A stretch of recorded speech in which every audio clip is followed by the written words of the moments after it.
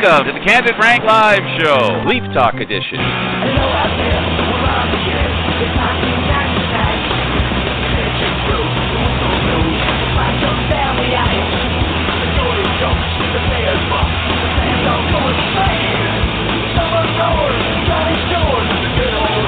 With Candid Frank and David Morrison.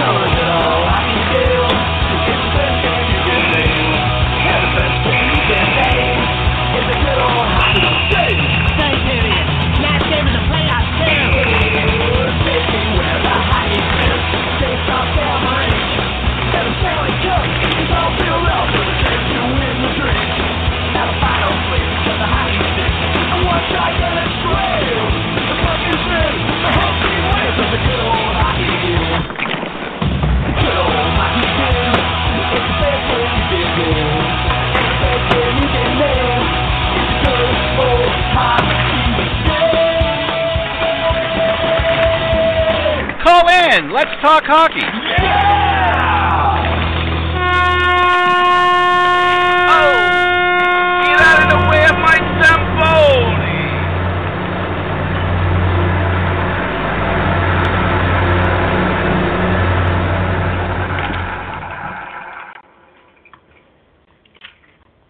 Well, here we are, another wonderful week to discuss the Toronto Maple Leafs. I'm Candid Frank, and of course, David Morrisuti's on the other mic. And David, good to hear from you again. I hope everything's good at home. I understand Mom had a Yeah, she's got a surgery coming up. Well, not a surgery; it's a knee procedure for a knee scope. So there's some hospital stuff she had to get checked out, and other appointments. So no. I mean, you don't want to have to go through, operations and stuff, but it could be worse, I will say. I guess it's all part of life, and it's all part of getting older, and that's just regular challenges you have to put up with it. Yeah, I keep thinking, I'm turning 25 this year, and I'm just, I can only imagine what it's going to be like when I get to my 40s and 50s and 60s. Yeah. I can tell you about all. Okay, so here we are. It is another week where the Leafs have it seems every week we do this show, they have a couple of bad games and they have a couple of good games. It's been that kind of pattern, probably going back to Christmas. Yeah, I would say so. They've had some on and off periods.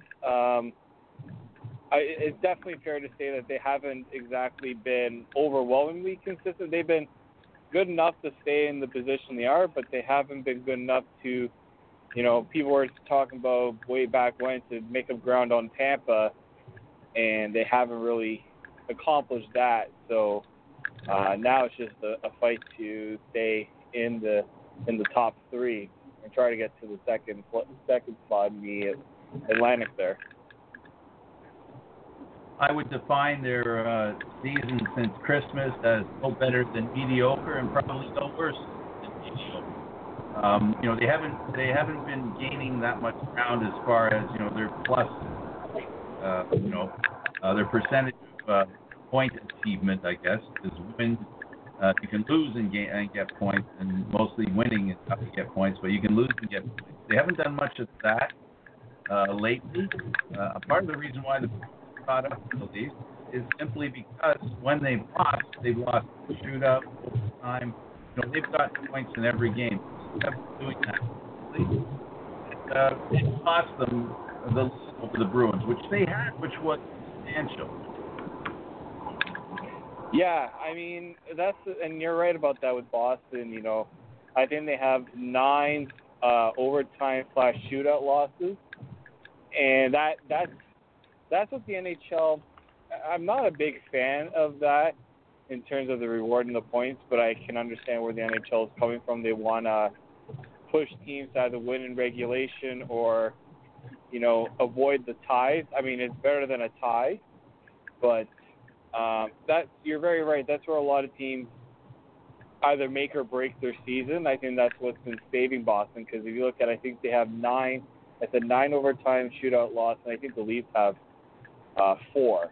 So that's 5 points right there that separate Boston and Toronto's only 1 point behind them.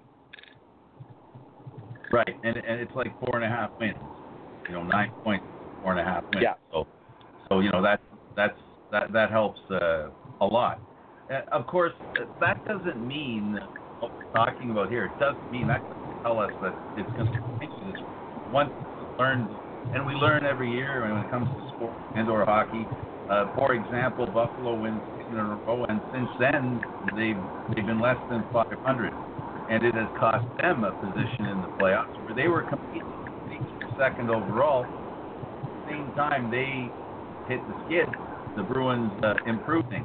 The other team in their division that they need to concern themselves with, of course, is Montreal. And Montreal has been very consistent all season long. A lot of people are surprised that they, in fact, do as well as they've done this far. Really, nobody expected this from them. No, and, there's a couple of factors. When I watched the game on Saturday, the one thing Montreal does well that, makes them successful is they're playing as a 5-man unit. They're very fast. So that, speed is a very critical thing for them, and goaltending. Like, when they have arguably the best goaltender in the world, with the pedigree that Price brings, and, you can tell when they're not doing well, he's not doing well. The only time that Montreal has never really looked good, it has not been because of Carey Price. It's been they haven't been able to give him the goal support because they've lost quite a few 2-1, 3-1 games. So they're consistent in the fact that they're getting the goaltending and they're doing enough as a 5-man unit because they just don't have that talent level that a Tampa, Boston, or Toronto have. They have to rely on everyone to contribute. Well, they have, last time I looked, I think they have 8 players that are going into double figures, 10 goals. So they've got it spread around. They just don't have anybody really is blowing away the league. And so, it's what they have to do, and you're 100% right. As far as the 5-man unit is concerned, the Montreal Canadiens are taking a page out of the Russians going back to 72. It was the first time that Canada played the Russians and understood the way the Russians played. That is what the Russians applied. That was what they applied, 5-man unit. And, it does have its advantages. It gives players a good opportunity to get to know each other better. And they play as a unit. And it helps because each time they go out there, they're responsible for the other 4 guys. 5 count Price. Yeah, exactly. And, I will say, if we want to bring this to the Leafs, what I think has allowed the Leafs in certain games to be successful is even when they're down, they're, able to kind of pick each other up. They're not relying on one player on each line or in that regard to, get things going. But you want to see a little bit more of that. That's what makes a team successful in, the playoffs is when you've got that, everyone on that line going together well. If one guy's slacking off or not producing, it really, hampers what the other guys are doing. And the good news with the Leafs and the way this GM operates, and I'm referring to Dubas, is the one thing he does that I like, and that I know a lot of fans might not like, but he does try, and most teams actually do the same thing. I like the fact that teams, if they don't really have somebody in mind in their future, they let them go. The Leafs made a trade, got rid of Parlin home for the same reason. The guy they bring in is the guy who wasn't really getting a lot of real good looks. And so it's great when they do that. And I like the fact that players are given an opportunity elsewhere when it doesn't seem as though they're getting an opportunity on their squad. And that's something that's important, I think. Yeah, he recognized that, and I was thinking this too the other day. Like the fourth line before the game against Buffalo had not been playing very well, and it needed a shake up. They have young guys in the Marlies that can, I think could have given more than Lindholm, and I think he recognized that, and he's like, he's not signed till for the next season. He's a UFA. He's a bit older. Like, didn't make a lot of sense to keep that player around. And, he realized I need to get more out of my younger guys that can provide a little more energy, productivity, and they have term. So I definitely agree. That's something that, he's not just looking at 1 year. He's looking at how can I make this, continue on, and giving guys like the Trevor Moore some playing time now rather than, when it's, you want to give him some reps before the playoffs. This is the best time to do it, not, throw him right into the playoff mix. Absolutely. And the young guy they bring in, someone that they want to coach up, and maybe they're just to help them out. They've committed the least of minutes to stop.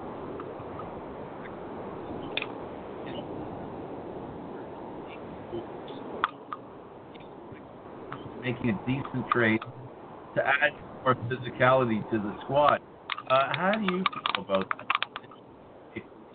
I think obviously we can agree that if the price is too high for a guy like Sterling Brent, like him, then you just want to look into the future, because sometimes the future is now. I know people are saying, looking at the way, some teams have made a lot of changes over the trade deadline, and how advantageous that can be or not is, left to debate. But you really don't want to look into the future at the same time. Yeah, I mean, there's some teams that made. I look at like what Columbus did. Like Columbus has 2 draft picks going into this draft. They were the team that went all in on this year, and they're not even in a playoff spot. So, I can understand why fans are not happy about not adding a guy who has physicality and toughness.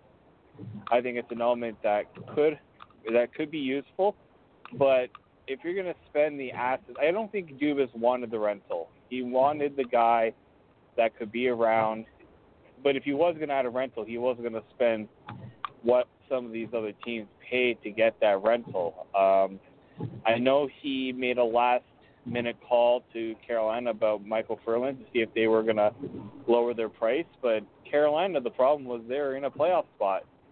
So I guess they figured instead of going out and acquiring a forward or doing a trade, keep Ferland around as your own rental. It's a risky thing if you don't make the playoffs, but I think there were some teams that were on that bubble that just didn't want to pull the trigger, and that took away an avenue for the Leafs to add that physical toughness. Absolutely. And even though, I guess you really can't define Dubas as being conservative. We're not seeing a guy who's a big risk taker. We're not seeing a guy who feels that he should make these drastic changes. Very conservative, and it kind of contradicts his age, but it is what it is.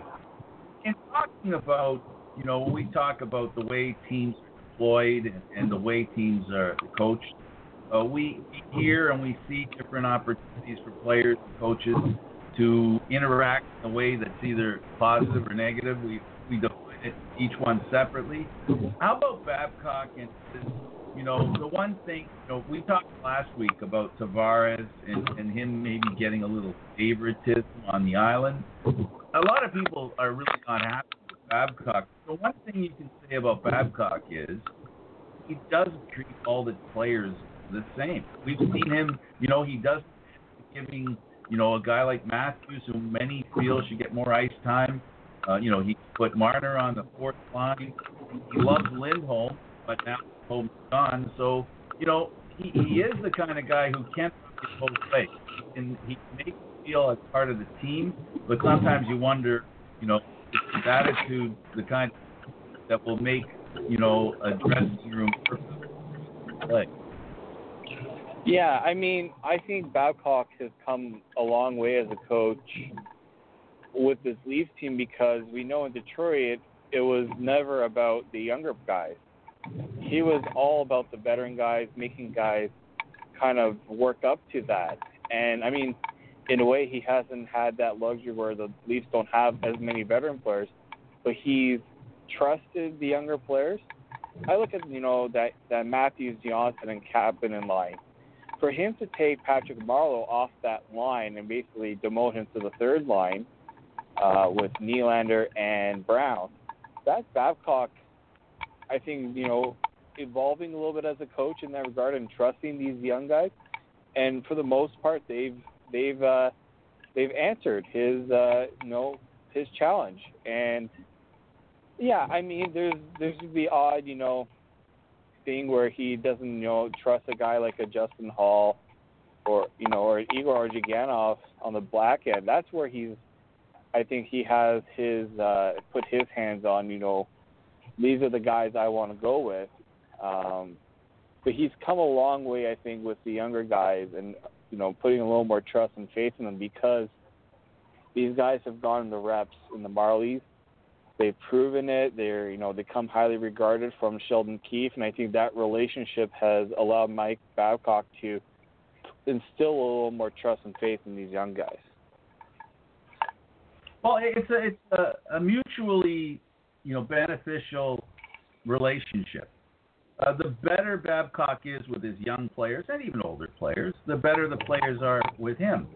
And we do know and do see that there is an immediate change that's taking place in the National Hockey League, and that is where we used to build or watch build in the 27, 28, we'd start to see these players be shown their appreciation and what they've done for the past 2 years.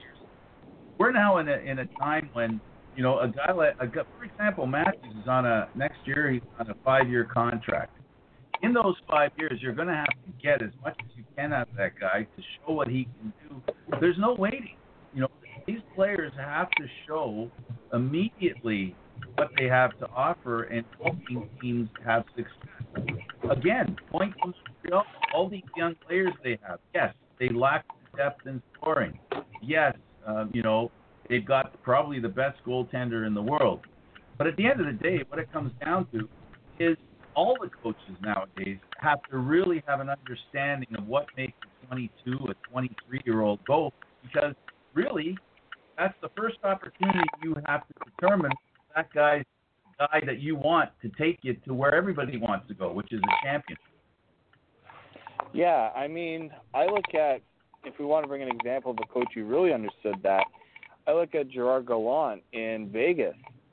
Not only did he get a lot of young players, he got a lot of guys that teams didn't want and teams didn't believe in.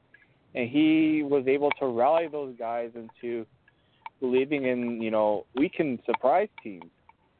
I think that's what makes, coaches that are in the AHL, college, hockey, that's why these guys are being, propped up more so now than these veteran coaches. And I think some teams have hurt themselves by going back to the well. I look at Edmonton with Hitchcock. They wanted that tougher coach that would try to get more accountability out of his players, and it hasn't had the result I think they were looking for. And you got a team, I said, like Vegas, Chicago now with, I think, I can't remember his name off the top of my head, but, he's a young coach. And he's got Chicago right on the heels of a playoff spot. Like, there's coaches now who really understand that it's getting these young guys to buy in, as you said. And I think some coaches have done a good job of that, and some coaches have been guilty of not doing that. He's David Morisuti. I'm Candid. We hope you're enjoying CFL Talk, always candid, always frank, and always live. And we're enjoying a conversation here talking about hockey in general and, of course, the Toronto Maple Leafs specifically. And I think, we get an opportunity when bad things happen to learn about something that maybe we weren't sure about or didn't know about or weren't really going to try. And I'm referring to the injury to Nazem Kadri. All of a sudden, Nylander's a center. We know that he was a center in junior. We know that he had experience at center. We know also, for those of us that have paid attention, he has always felt that he should be a center. We know that at least that message got through to Babcock enough that he was taking strong side faceoffs for his line. What do you think of his showing as a center? I mean, he's fast enough, no doubt. Oh, yeah. With his skating, you know, the one thing about the center position, centers are players that want the puck. They want the puck a lot more. Nylander, I remember it was either his first full training camp. I think it was the one before he got sent down to the Marlies, then was called up, you know, for that, you know, longer period at the end of the season. And, you know, they asked him, would you rather play center or the wing? And he said, I'd rather play center because I would get the puck more. I would have the puck more. And I think that's made him realize, you know, as a center, there's a defensive, you know, responsibility that if you don't have the puck, it's up to you to go and get it. And I think he's taken that challenge, and he's looked good. I haven't, you know, this is probably the best he's looked since since signing. And I credit the moving to center. I know Babcock wasn't probably, you know, in the past he would defer to a guy like Marleau to play the center position when, you know, either Kadri or, I mean, in the case it was last year, it was Matthews who was out. So I credit Babcock for, you know, allowing Nylander just to kind of do his thing and not, you know, overcoach him in this scenario. And I think that's what's helped him look as good as he has. And good he has looked. The coach you're referring to for the Hawks is Jeremy Colilton. And he has done a great job. And there's a bigger opportunity for, you know, young coaches today that there has been probably in a very long time. You know, we're accustomed to going back a little bit where new coaches, rookie coaches, you might see one or two in the league every year.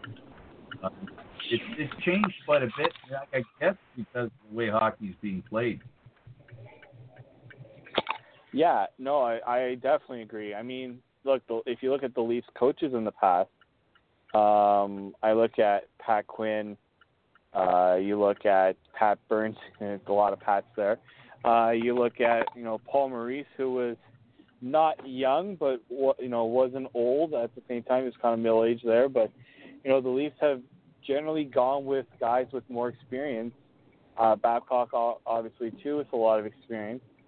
But there's teams that, you know, have preferred to go younger now.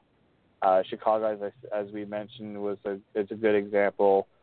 I'm trying to think of other teams that, like Travis Green in Vancouver is another younger coach that's thriving right now. You know, you're going to start seeing that, I think, more, especially teams that are going to go with younger guys. I think Ottawa will eventually go that route. I've heard Guy Boucher is potentially not coming back, so they could go younger because of the direction they want to go into. So you're going to start seeing that more. Absolutely, and we're seeing also a trend. We're seeing in Toronto that there really are not, unless they do it, I think, now it's just a guess on my part, if they're going to make a trade to get tougher, it's going to happen in the off season. We talked about this last week, and that was my prediction, that they're not going to make a move. When they make a move, it'll be July 1st. And I think this year more than any other year, simply because they're really up against it as far as, you know, the salary cap. So really, a lot of teams can try to make changes, and teams like Columbus that have a vast amount of cap space left at the trading deadline can make some moves. The teams like the Rangers, who are up against the cap, if they're going to make changes in the off season, they literally have to release guys and or try to get max.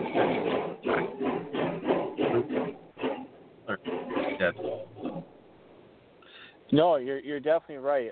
There's a good quote from Mark Bergeron, who's the general manager in Montreal.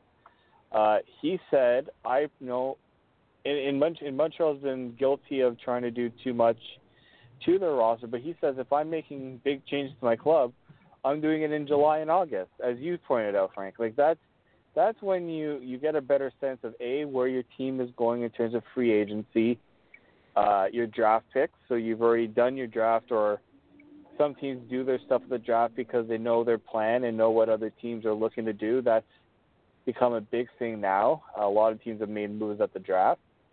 It just makes more sense because, you get a better chance to evaluate. Now, we were talking about the Leafs with the toughness. Let's say the Leafs were not to make it past the first round, and, there's a specific reason, like either their defense on the right side wasn't good enough, they needed just a bit more physicality. This will then confirm to Kyle Dubas that what he was trying to do and what they thought that the team was going to be able to do themselves internally wasn't enough, so they have to make a move to address that. And I think that's what, and it makes more sense to me than doing a trade at the deadline, as you pointed out, because you need teams willing to make big changes on their own roster so that you can do that as well. Yeah, and it takes two to tango, and sometimes we especially fans and prognosticators who aren't GM, it's much easier to make a trade when you don't have to live with the trade that you've made. You've heard me talk about that many times on the show, so I don't go any deeper into that one. The Leafs trade for Nick Patton and Nicholas Baptiste is more of a depth player that for the American Hockey League. Nick Patton is going to get a chance to play with the Leafs. 5'9", 179 pounds player. Oh, you mean Nick Patan? Yeah. One thing I'll say about Patan, I've followed his career from when he was a junior player, and he might be small in his description of his physical stature. He is not a guy that plays small. He is. He goes to the net. He is a really good goal scorer. I would like to see him get a chance on the power play to see if he can, provide something on that second unit. I remember watching him in the World Juniors, and he was, a part of a team that had Connor McDavid on it, and he stood out right away. He had a hat trick in one of the playoff games. And unfortunately, I mean, this is a tough thing to talk about, but he did lose his father this past year. And, he missed a lot of time during training camp, missed all training camp, and a couple of weeks going into the season. So it's been a long, he's had to deal with something very, traumatic and trying to keep his career afloat. And I commend the guy for that. And I think the Leafs will give him that opportunity that he just wasn't going to get in Winnipeg. I think also, and this may be me overreaching, I just might be overreaching, but I do think that definitively speaking, the way we talk about Toronto, the way people talk about Toronto and the fact that they're not a very big team, they're not really a size-oriented team, the opposite is true in Jetland, in Winnipeg. They're a very big team, and they like players who are huge. They're a huge team. I mean, We're talking plus 263 at center now. They've made a trade, and now they've got three centers that are over 6'2", around 6'3". This is maybe why, the same way the Leafs are looking for, they don't care, the way they end up with small, talented players, the same reason why I think Patan will get the opportunity here, because their system is friendly when it comes to, look at Ennis last night. Tyler Ennis gets the second goal in 2 games. He's not a big guy, but he can play within the Leafs system. And I think Patan will too. Yeah, and at the same time, Ennis and, those smaller guys, they know how to exploit the bigger players in certain, areas. He snuck behind Buffalo's defense, and, I mean, I give Gauthier a lot of credit for the pass he made on that goal. But yeah, these smaller players have, especially in junior, and wherever they play the American Hockey. And the ones who make it to the NHL are the ones who have thrived in that atmosphere. There are teams at the same time who have thrived with guys with size, like St. Louis. Like every defenseman on St. Louis is either 6'3" and up. I think only one player doesn't fit that stature. But other than that, they are a team that likes size at St. Louis, and they make it work.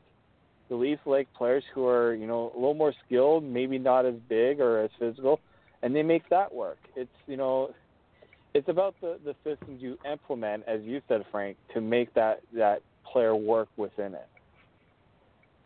Yeah, it's about exploiting the strengths of players.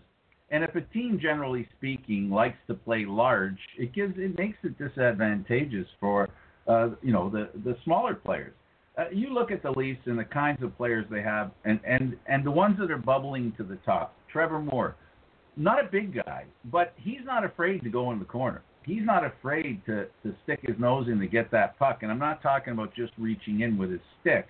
We had this conversation. I've had this conversation with you on this program, and it is one that I maintain and hold on to. When we talk about toughness and people want to associate. And I think people are getting educated in regards to toughness isn't necessarily, knocking someone senseless or 12 feet.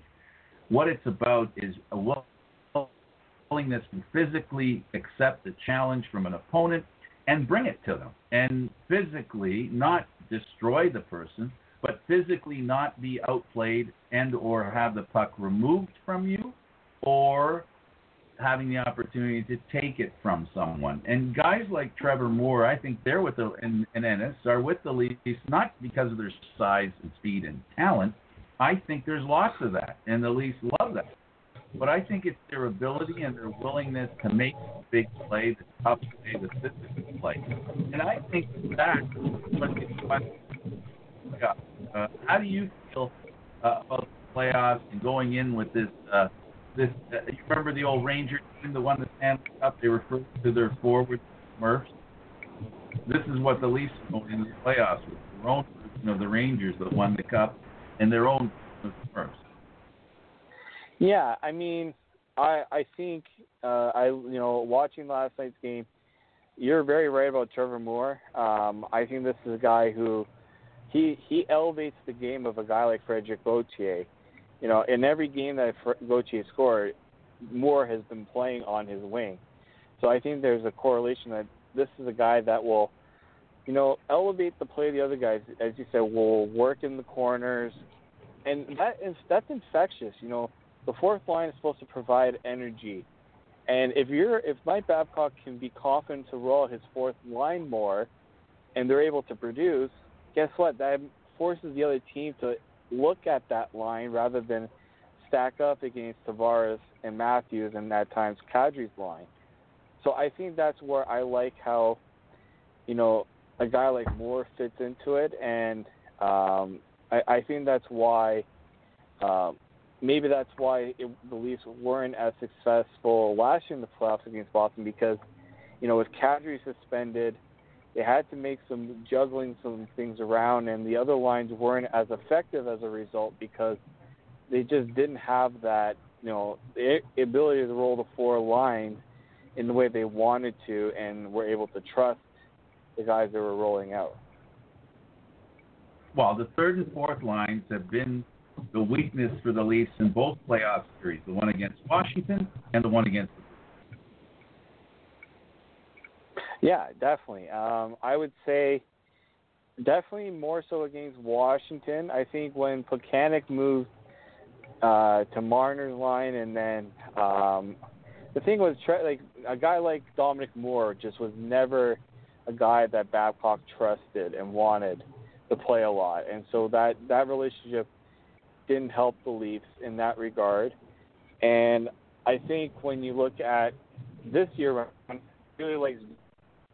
he really likes Kadri. He likes that balance 1 to 4, and I think he'll use that, more so this time around, and hopefully that'll force a team like Boston or whoever the Leafs play in the first round to respect that rather than say, oh, we're just gonna make our priority to look at Matthews and Tavares, and now the Leafs have to show that you have to account for every line and be willing to defend it all. When we talk about the fourth line, last night did a great job against Buffalo. They scored 2 goals, one from Ennis, and as you said, Gauthier the other. This is what you want from your fourth line. If in the playoffs, the team's top 2 lines on both teams, I'm referring to, can't score, you're going to have to get scoring from your third and fourth line, and it's that scoring depth, that the Leafs are relying on. And power. I don't think it's any coincidence that the terrible power play since December is part of the reason why, by my definition, we've had a mediocre season since. Do you think maybe that the power play now, with Munson back there, and maybe now that they got to make some changes and become less predictable, how important is that going into the home stretch here of the season and maybe even in the playoffs? I think I watched that. I'm losing my train of thought on that one, but I look at Saturday's game against Montreal. They get those 2 power play goals that essentially got them back into the game. Like those are when you're down, and I think the Leafs should have had more power play opportunities in that first period against Montreal. But I'm not one to really complain about officiating. I just think if teams, take those penalties, it's not any penalty against Leafs. It's the ones that, you take 1, 2, 3, you get you get carried away with, playing that way against the Leafs. The Leafs have to take advantage of that. They did it against Montreal. They converted one against Buffalo that helped them as well. So the Leafs need to definitely get that going. I think moving Johnson to that first power play where he almost scored in the slot there, I think that just makes teams realize, they got another weapon we have to look out for. And then maybe they'll get Matthews a little more open. Tavares, will look off on below the goal line and pass it to the slot. Because I remember when CALGARY was playing on the power play in the slot, he didn't get many opportunities, and he was essentially uncovered for most of the part. And that just wasn't working for the Leafs, and they weren't getting anything out of it. I think having Johnson there makes the Leafs power play a little more honest in how you have to cover it. Exactly, and he has a way of getting a puck through bodies to the net, and that's really what you need. It's not, I mean, as much as you want to have a Weber shot from the point, what you really want and need is getting the puck through bodies to the net. It can be for deflection, block the view of the goaltender can be an asset. It's all those things. It isn't necessarily something that has to be the cutest way to score goals, right? It doesn't have to be pretty.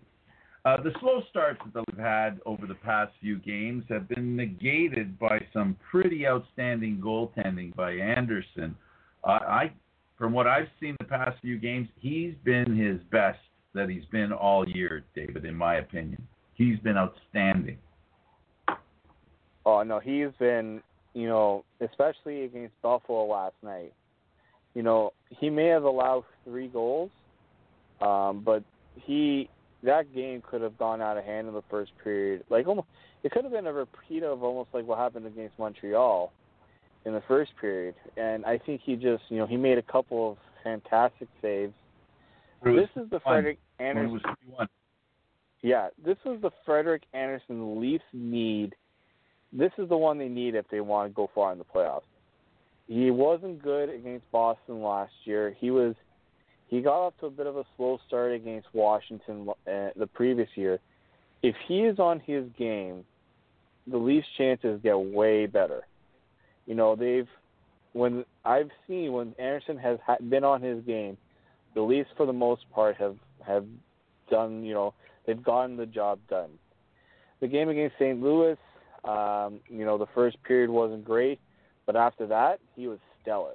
You're right. Like, this is the stretch from Anderson you need to take advantage of, get those points, and I would like for them at some point to give him some. I mean, he's going to get a game off this week, but I think you can't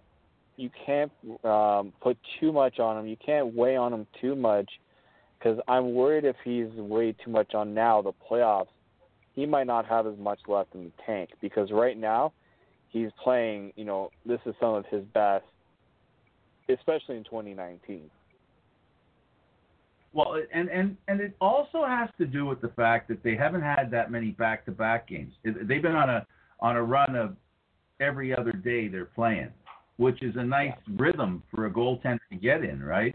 It doesn't mean that you have a back-to-back and then you have 3 days off or 4 days off. What it means then is the goalie, Anderson in particular, gets 5 days off, and there is such a thing, I think, as well of having too much time off. But having said that, I think the best thing, as always, there's always, that silver lining in that dark cloud, right? And that silver lining for him was that injury earlier this, over the All-Star break, where he had that groin injury.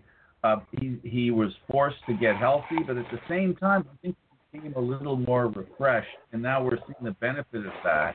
But you are 100% right. That doesn't mean that the rest of the way and live off that rest that he got, that extra rest that he got during the All-Star break. Yeah, and I don't want a situation where, knock on wood, he gets hurt, you put Garrett Sparks in, and Sparks hasn't had, played in weeks or months, and he's not ready to step in. That is the thing I worry about as well, because I look at like Boston. Boston has a good rotation between their two goalies. Vasilevsky's been getting the odd games off in Tampa Bay. Montreal, Montreal is riding Price a little bit, but they're pushing for the playoffs. So I think that's a different situation than the Leafs. There's some teams where I'm worried that they're pushing their goaltenders too far, and yeah, I don't want Frederick Anderson to get weeks off. Like, I want him to get, if there's like a break where you can put in Sparks, he gets maybe an extra day off. In that regard, I would prefer that. He doesn't play back to back. They can't do that. No, absolutely not. I agree with you 100%. And when they play back-to-back, when he plays back-to-back, it's not necessarily the back-to-back game that it shows. It's that he starts tripping up on his health a little bit and his freshness, and it shows up down the road a little bit. It's like trying to play catch-up health-wise.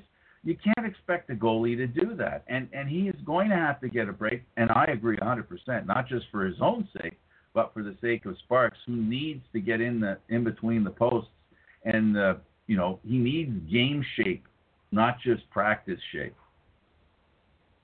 Yeah, and, Sparks, let's not forget, he had a concussion, so, you don't want to push him too much as well. I mean, we're not saying he needs to start a lot, but, this is a guy that I don't know how many games he's really played this year. He's hardly played, and that's not something you really want. I just think you don't want your backup to be totally cold. And, some goalies do well when, they don't have to think about it, and sometimes they're really put into the situation. But let's be real, if Sparks has to get put in for any reason to back up Anderson in a situation where he's not able to go, that is not an easy situation, especially with this Leafs team that hasn't had the good starts and have needed their goalies to step up and help them kind of get through a bit of a lull at the start of the game. Here you go. We've got a few minutes left. We've got just about 15 minutes left. And the 4 games, let's go to the games that were played earlier, going from the 19th to the 25th. 4 games since our last program, and if we could a minute on each one really quick. St. Louis, I'll start by saying a physical team that got off to a great start, but then the Leafs seemed to bear down a little bit. On this run of 4 games, they've had difficulty having good starts, but they did come back well. They did force overtime. They lost in overtime, but, I think we saw both sides of the Leafs, the good and the bad. Yeah, I mean, you saw a team that wasn't ready to start, but really to realize, St. Louis was putting the pressure on them. They needed to respond, fight back, push back. They did. Matthews was playing, got them going. Hyman got them going, and Anderson kept them in it. So I think they realized they need to push back a bit more, and a game like that will do it. And that's the kind of team that they're going to meet in the playoffs, that plays, good hockey, disciplined, and that's part of what they need to do is play really well against those kinds of teams.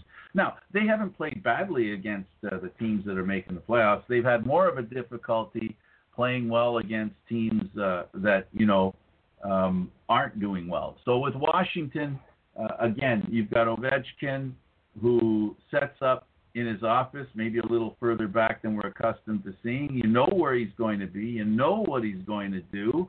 And he still does it. He's just an amazement to me. Yeah, I mean, in my opinion, he is the best goal scorer I've seen in years. Like, the way he's able to, as you said, you know where he's shooting from. You know he's going to shoot there. And he still is able to get it anytime it's put on his stick there. Just an amazing, goal. I think he was off balance too when he shot it. It wasn't even like he was perfectly set. So, you guys are Ovechkin a lot of credit. But that was a game the Leafs dominated from start to finish. And they just didn't. And then I think that's what caused the Washington Capitals to decide to make a couple of moves to deal with their penalty killing and their power play. And this is, I think it was attributed to that game. I think that Washington was very concerned with the margin of play that the Leafs had over them. Even though Wilson shot Gardner like he was out of a cannon. He's done that to a lot of players this season, Tom Wilson. I mean, there's not many players like Tom Wilson in the league. He's really a rare player that he can score. He's proved that now, and he's got just that ability to just run people over. Like, there's not many players that do it like him. And he can change the tone of the game by doing that. Sometimes he goes a little over the edge and it costs him, and we've seen that too. But you live in, a team like Washington is willing to live with that based on how he's been able to produce for them. The team has gone through it. It went through it with Ovechkin. Remember Ovechkin in the earlier years? He was trying to be too physical, and it was hurting his offensive stroke. I've seen Ovechkin take runs at guys. I've seen Ovechkin plow guys from behind into the boards and get suspended, or he's been trying to be that physical presence, but that's not what makes Ovechkin is a good offensive player, and when he adds that edge to it, he's even better. But when he goes, as we've said, over the top, Washington then loses their best player. You can't do that to your team, especially as the captain. Absolutely. Move on. Let's leave it there and talk about Montreal. We talked a little bit about Montreal, a young team, and as they two things that I found ironic and or compatible, the same between the games against Montreal and Buffalo. The hockey gods have been very generous to the Leafs. In both games, they got a break to make an opportunity of getting control of a hockey game. In the Montreal case, catch up. In the Buffalo case, to extend the lead. Yeah, I mean the Nylander goal is probably the one we're talking about.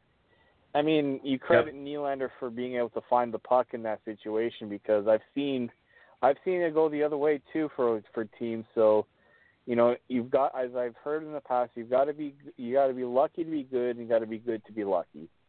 So, you know, teams that are able to Both those work for. Yeah, and you take the good teams are the ones that are able to take advantage of those types of plays and those miscues. Like, you know, as lucky as it was for Nylander to get that play, Carey Price, you know, is a goalie that likes to play the puck a lot, and that's the biggest, you know, thing, the fear of a goalie that plays the puck. You can get yourself caught in those situations. So those are some of the things you have to live with if you're a team like Montreal and a goalie that likes to play the puck like Price. Absolutely. The next thing to talk about are the 4 upcoming games. We'll start with Edmonton. We have McDavid served 2-game suspension. First of all, the team wins the first game they play without him. This is a team that will be coming in hungry to Toronto. They need a win. They are really in trouble in as far as making the playoffs are concerned. And I think when you are a great player such as McDavid, it's hard to take not making because all the great players want to play when it matters, and the playoffs is when it matters.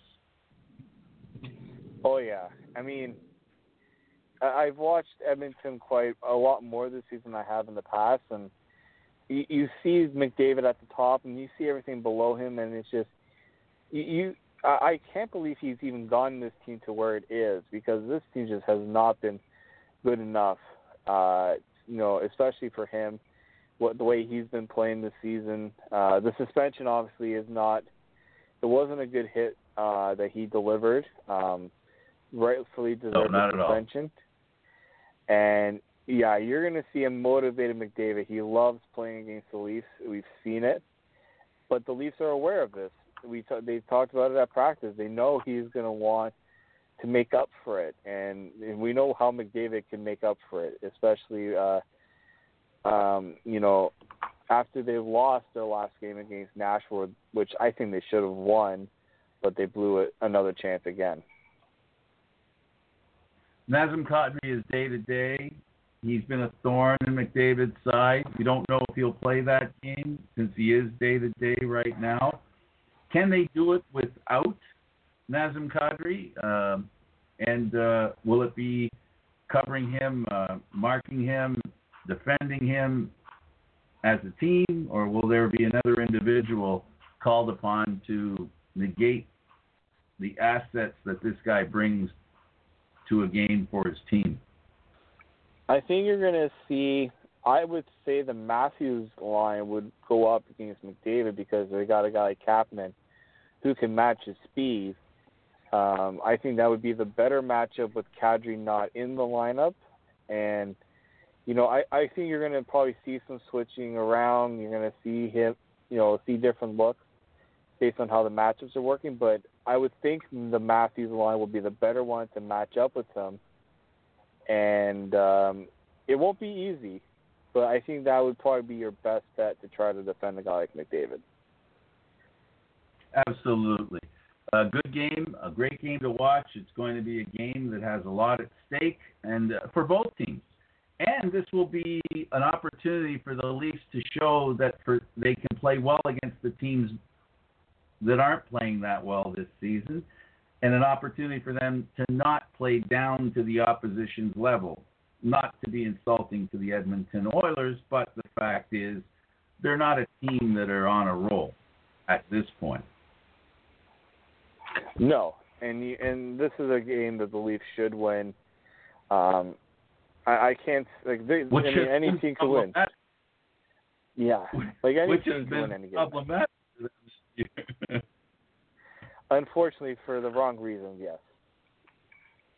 The Islanders, Leafs, they're playing in the old barn, and we've got John Tavares going back to the island. There are a lot of people there who are very unhappy with him because of how he left.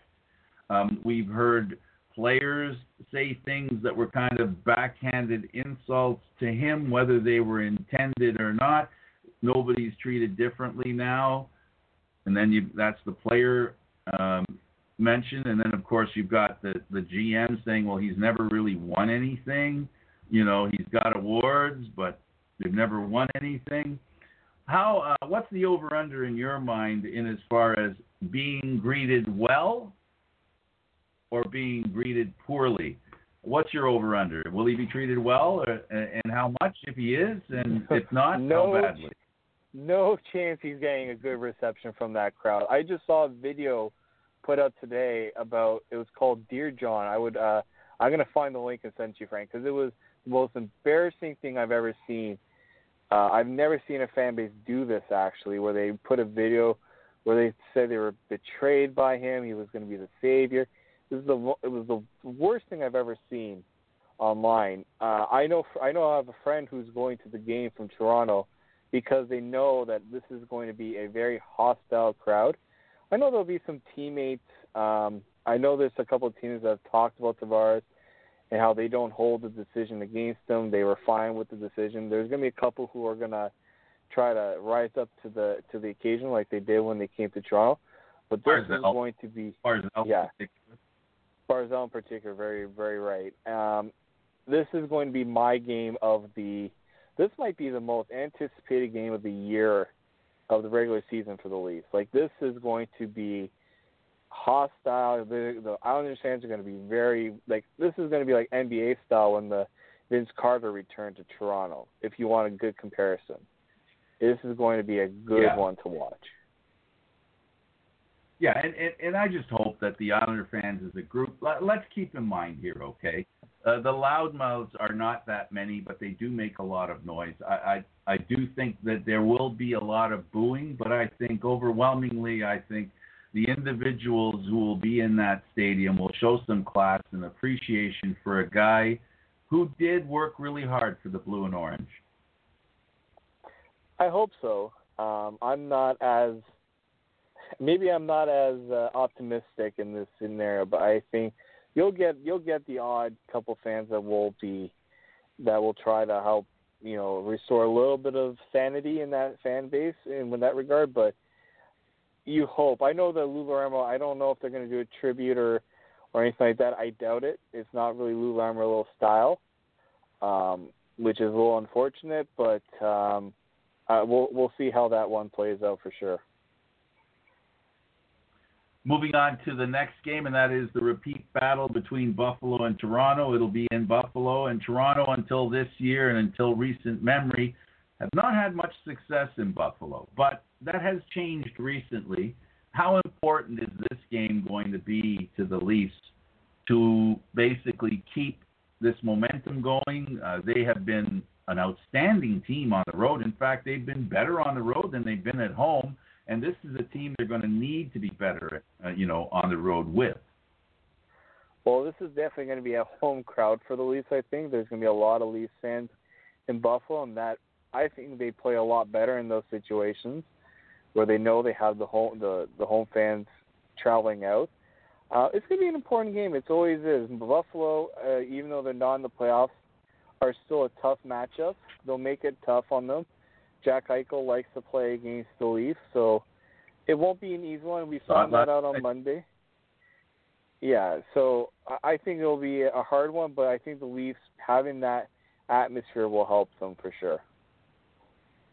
Absolutely. And then finally, the last game until the next show will be against Calgary in Calgary. If there's going to be a test of their playoff strength, this is the kind of team that people say they can't beat. This is a truculent team, to use Burke's term, a very heavy team, a team that likes to play physically, but they also, like a lot of the teams that Leafs need to be concerned about, as in Tampa, they have some really interesting offensive players on that team. Yeah, I mean, Johnny Gaudreau has been, has taken his game to another level this season. I'm curious to see Calgary's goaltending situation has been kind of up and down lately. Mike Smith has kind of retaken the crease, so I'm curious to see how that plays out. Leafs have had and how long? and the Leafs have had very weird games in Calgary lately. So they've lost. I think they've lost the last few. They haven't had great performances in Calgary. Yep. So yeah, this is a game that I would like to see the Leafs really try to make a statement, because Calgary has, they went from a team that people were very, they were down on at the beginning of the year. They lost that game against Pittsburgh. I think it was like 9-3 or 9-1 or something like that. And now they're, one of the top Western Conference teams. So I would like to see how the Leafs can, match up to that. The Leafs are going to have to show that they can play well defensively and the physical play as best they can. And recently, and this is the part that I find very interesting, for a team that leads the league in least amount of penalties, the Leafs have been very penalty-stricken the past few games, and I don't think they can afford that against Calgary. No, I don't think that at all. Calgary has a good power play. They have guys that can put the puck in the net. I'm just curious to see how the Leafs' depth goes up against Calgary's depth. Calgary tried to make a deal at the deadline.